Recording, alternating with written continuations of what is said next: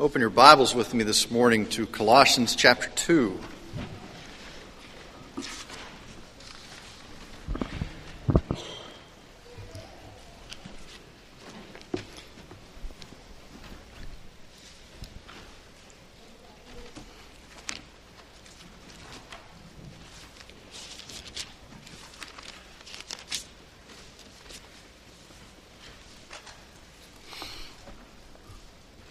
As we work our way through this little letter from Paul's to the church at Colossae this summer. So many great things in this book, and today we get basically the theme of the New Testament. The theme of the New Testament is summed up really in verse 9. For in him all the fullness of deity dwells in bodily form. In him you have been made complete. The sufficiency of Jesus Christ. Will you stand with me as I read the passage? Heavenly Father, come upon us with understanding, that your Holy Spirit would descend and open our eyes to this passage, that we would see it and understand it, and Lord, it would fill our hearts, and there would be no question in our minds how we are called to live, because Christ is sufficient for all of our needs. Lord, grant us understanding, we pray in Jesus' name. Amen. Colossians chapter 2, and I'll read verses 8 through the end of the chapter. See to it that no one takes you captive through philosophy and empty deception, according to the tradition of men, according to the elementary principles of the world, rather than according to Christ. For in him all the fullness of deity dwells in bodily form, and in him you have been made complete, and he is the head over all rule and authority. And in him you also were circumcised with a circumcision made without hands, in the removal of the body of the flesh by the circumcision of Christ, having been buried with him in baptism, in which you were also raised up with him through faith in the working of God, who raised him from the dead. And when you were dead in your transgressions and the uncircumcision of your flesh, he made you alive together with him, having forgiven all our transgressions, having canceled out the certificate of debt consisting of decrees against us, and which was hostile to us. And he has taken it out of the way, having nailed it to the cross. When he had disarmed the rulers and authorities, he made a public display of them, having triumphed over them through him. Therefore let no one act as your judge in regard to food or drink, or in respect to a festival or a new moon or a Sabbath day, things which are a mere shadow of what is to come, but the substance belongs to Christ. Let no one keep defrauding you of your prize by delighting in self-abasement and the worship of angels, taking his stand on visions he has seen, inflated without cause by his fleshly mind, and not holding fast to the head, from whom the entire body, being supplied and held together by the joints and ligaments, grows with a growth which is from God. If you have died with Christ to the elementary principles of the world, why, as if you were living in the world, do you submit yourself to decrees such as, do not handle, do not taste, and do not touch, which all refer to things destined to perish with the using, in accordance with the commandments and teachings of men? These are matters which have, to be sure, the appearance of wisdom in self-made religion and self-abasement and severe treatment of the body, but are no value against fleshly indulgence. This is the inspired word of God for us today. So please be seated.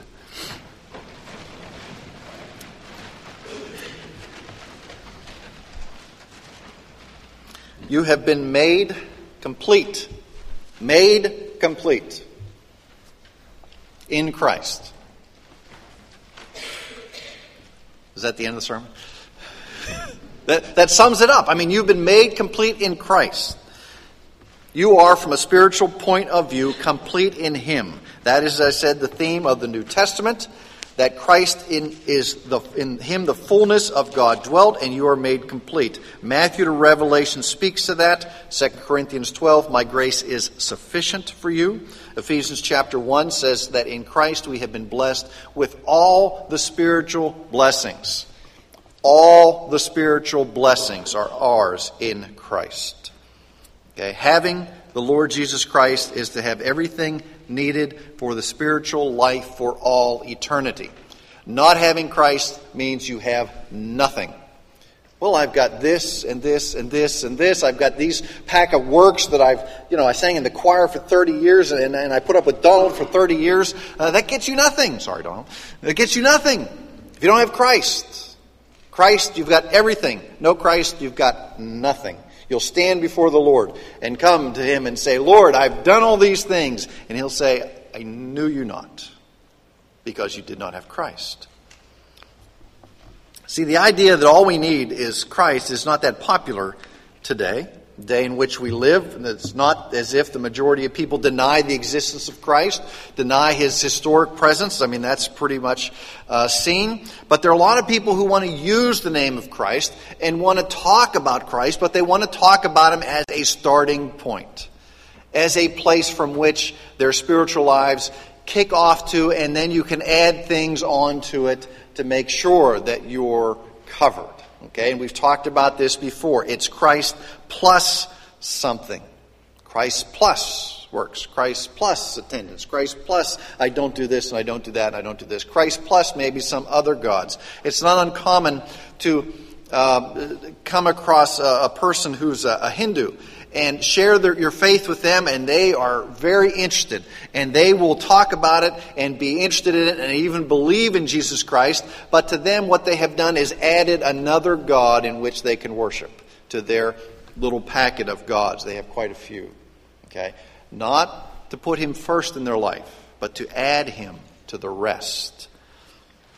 Paul writes to the Colossians, because they're being intimidated by false teachers who say Christ plus something else. Christ was not sufficient. For them it is rationalism or intellectualism or philosophy or ceremonies or laws or hoops you have to jump through. All those types of things, rules, rituals, mystical experiences, encounters with angels. They want all these things that have to be added to Christ. And Paul's writing and says, you don't have to add anything to Christ. He is sufficient. It's not as if you have to live in self-denial. It's not as if you have to, as the monks used to think in the Middle Ages, that they had to beat themselves, self-flagellation, to make yourself pleasing to the Lord. It's none of that. It is Christ. And in today's world, it is common again to think that Christ is not enough. Now, I would have to say that this is true. That Christ is not enough, given the Christ that some people believe in. The Christ that some people believe in looks an awful lot like you and I. He's got failings, weaknesses. In the Barna poll, 1/3 of the church members polled said that Christ was not sinless. I mean, how can you have a perfect sacrifice who is involved in sin? If you don't have a perfect sacrifice, what do you have then? Well, you don't have salvation. You don't have forgiveness because the price has not been paid. Christ, for some of them, is more like a sugar daddy or something like that, rather than a Lord and a Savior to whom they must bow down to whom they must understand that they have to conform our entire lives to the things of Christ. Now, during this time when Colossians was written, and in the Greek world in general, the highest seat of intellectualism was reserved for the philosophers.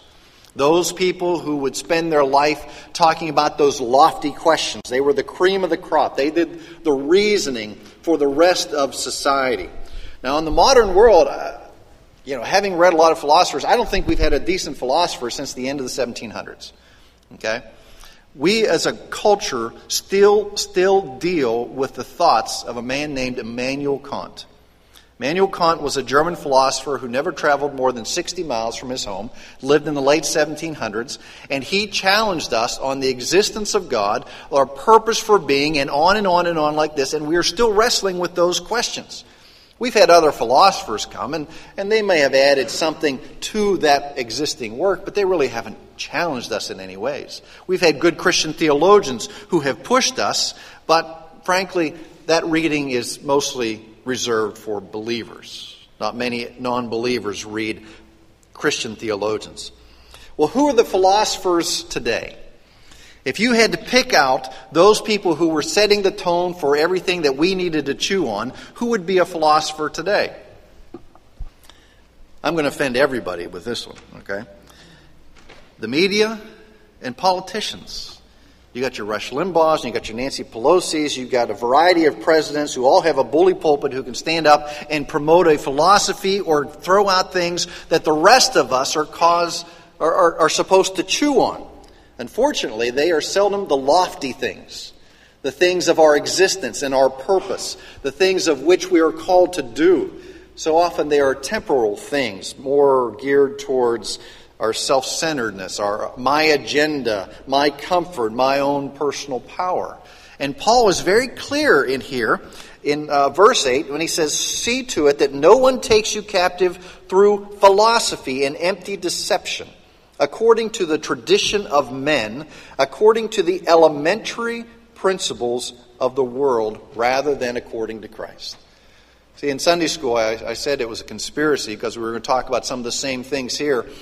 When you focus on the wisdom of the world, you are really focusing upon what Paul calls the elementary principles.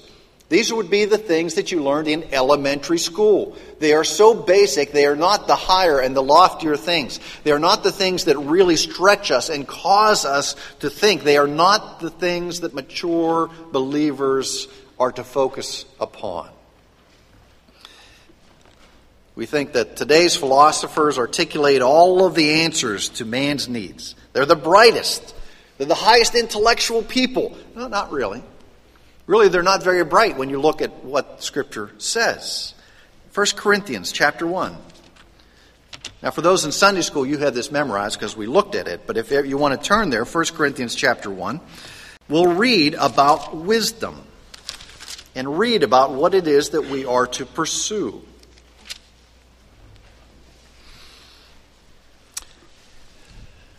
You and I possess the knowledge of Christ.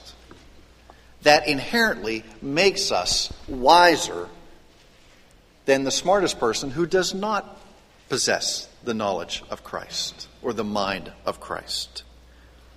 1 Corinthians chapter 1.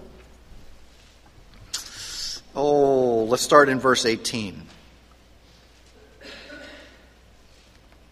For the word of the cross is to those who are perishing foolishness, but to us who are being saved it is the power of God.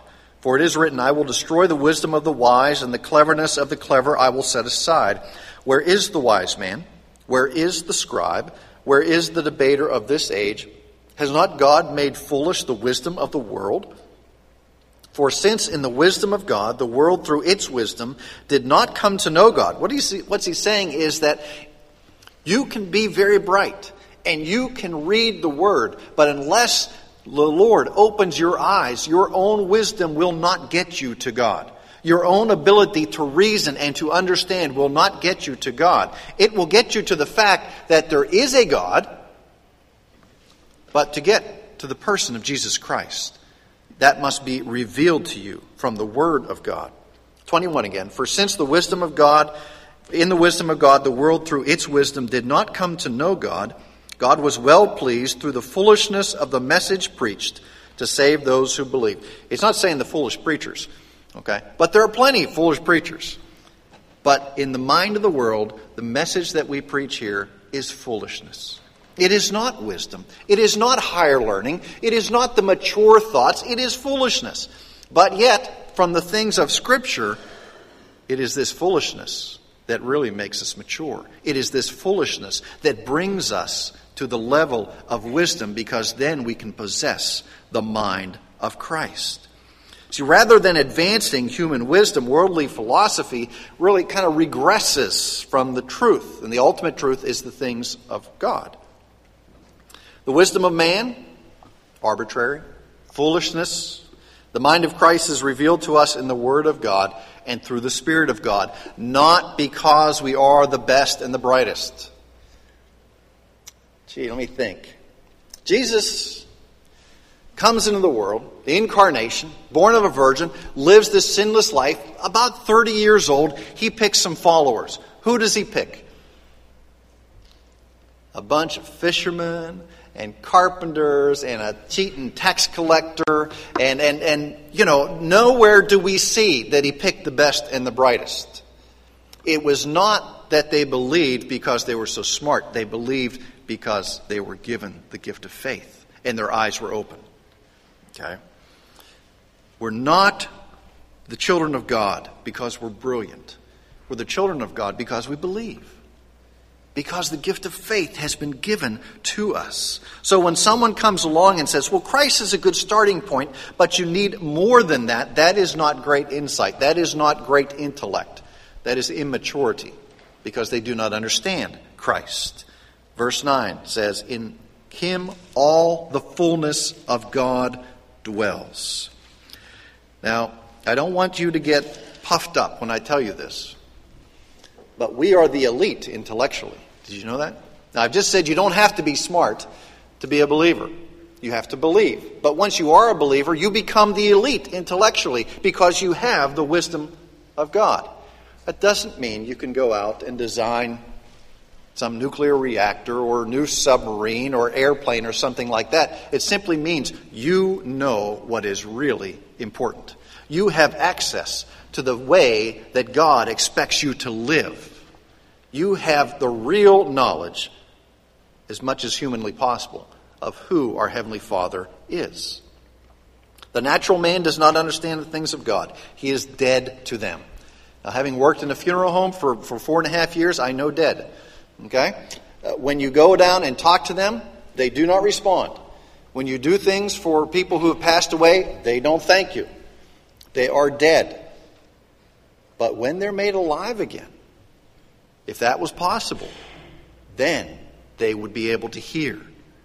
And the same thing is true with us. We are dead in our trespasses. We are dead to the things of Christ. We cannot hear the things of Christ until He comes and makes us alive. And once He has made us alive, then we can hear. Then we can understand. Then we can have the mind of Christ.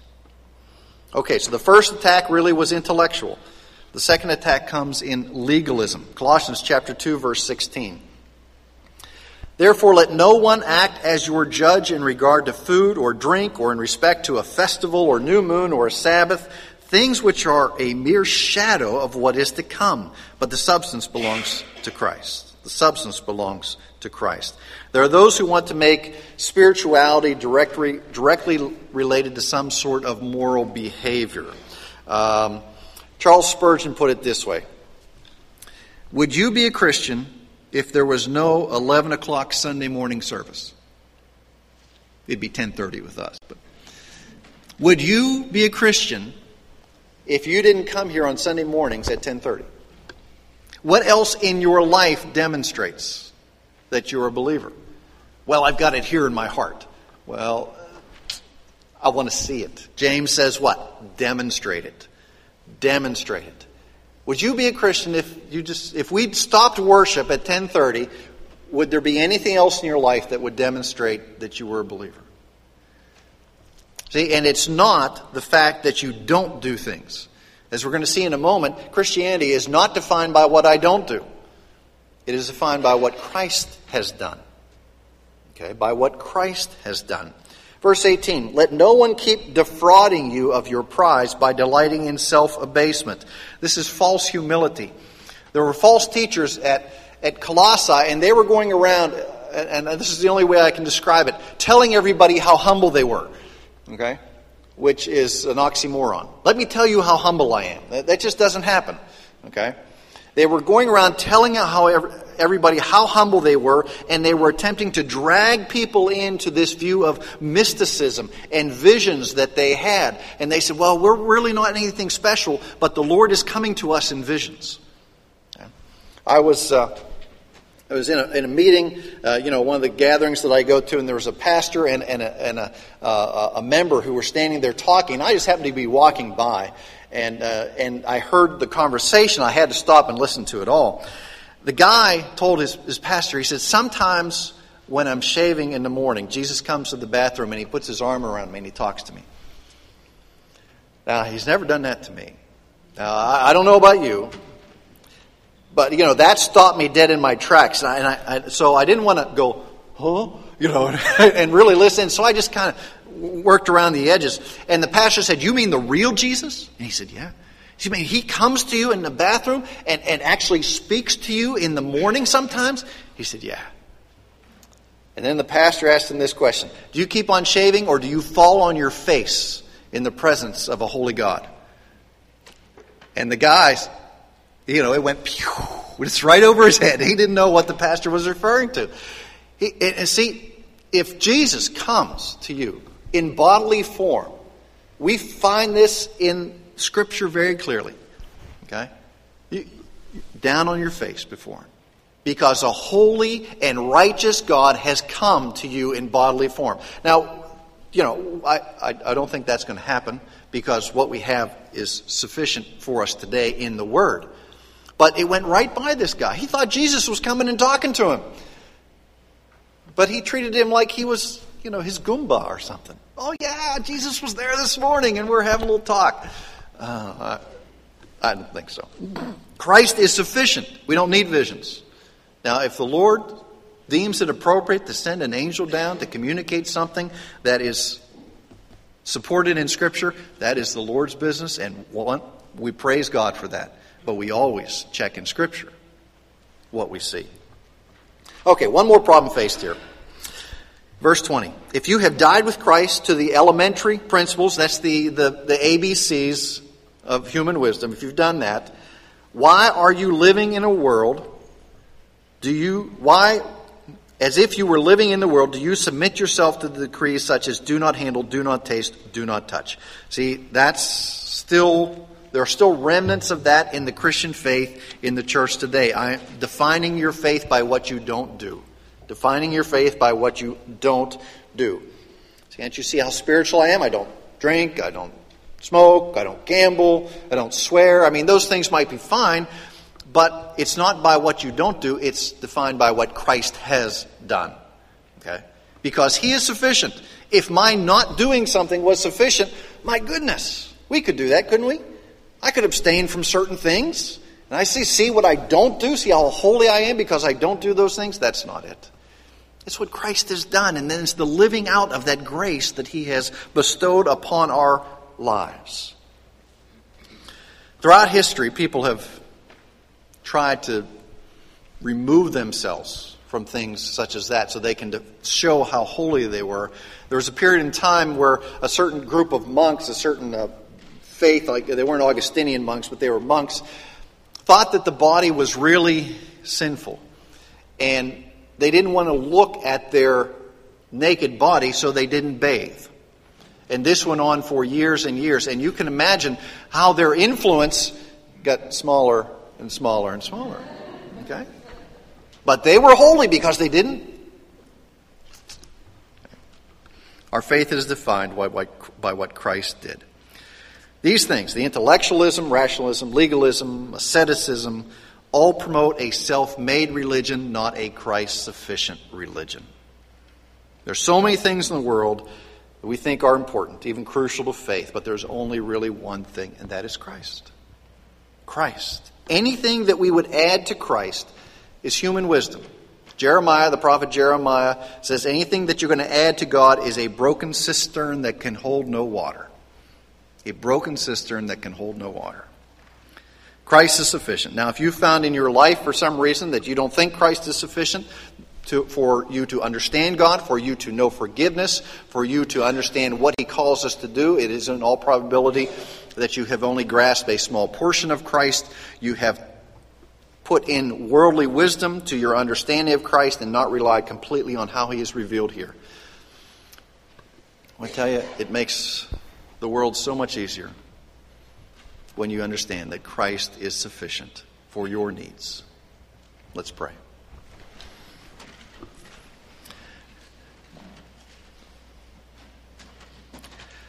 Lord, we face so many things in this world. So much wisdom is out there. But the real wisdom is in here. Right in this book. It is the revelation of Jesus Christ. His life, His work, His teachings, what we are called to do because of that. If He is sufficient for all our needs, Lord, why would we ever hold anything back? Why would we ever attempt to compartmentalize our lives and keep you out of some portion when Christ is sufficient for all things, for our knowledge of you, for how it is that we are called to live, for a peace, for compassion, for joy. These things that come from Christ form the basis of how it is we will live in this world. We know that you give us certain gifts, certain abilities, both physical abilities, emotional, intellectual, and we are to use them with all our energy and all our passion so that you might be glorified in what we do. But Lord, never let us forget what underlies all that we are. Never let us cling on to something else that we would hold on to in hopes of that, well, hedging our bet. Maybe Christ isn't sufficient. Again and again in your word we see that he is. Let this underlie all that we do, all that we say, all that we believe, that we may walk in holiness and righteousness, lives that are pleasing to you. And we pray this in Jesus' name. Amen.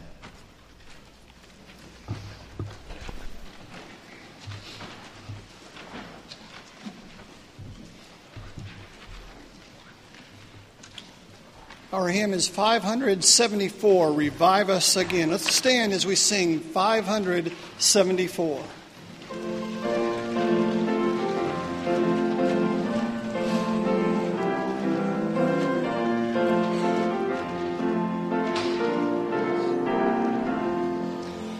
We praise thee, O God, for the Son of thy love, for Jesus who died and is now gone above.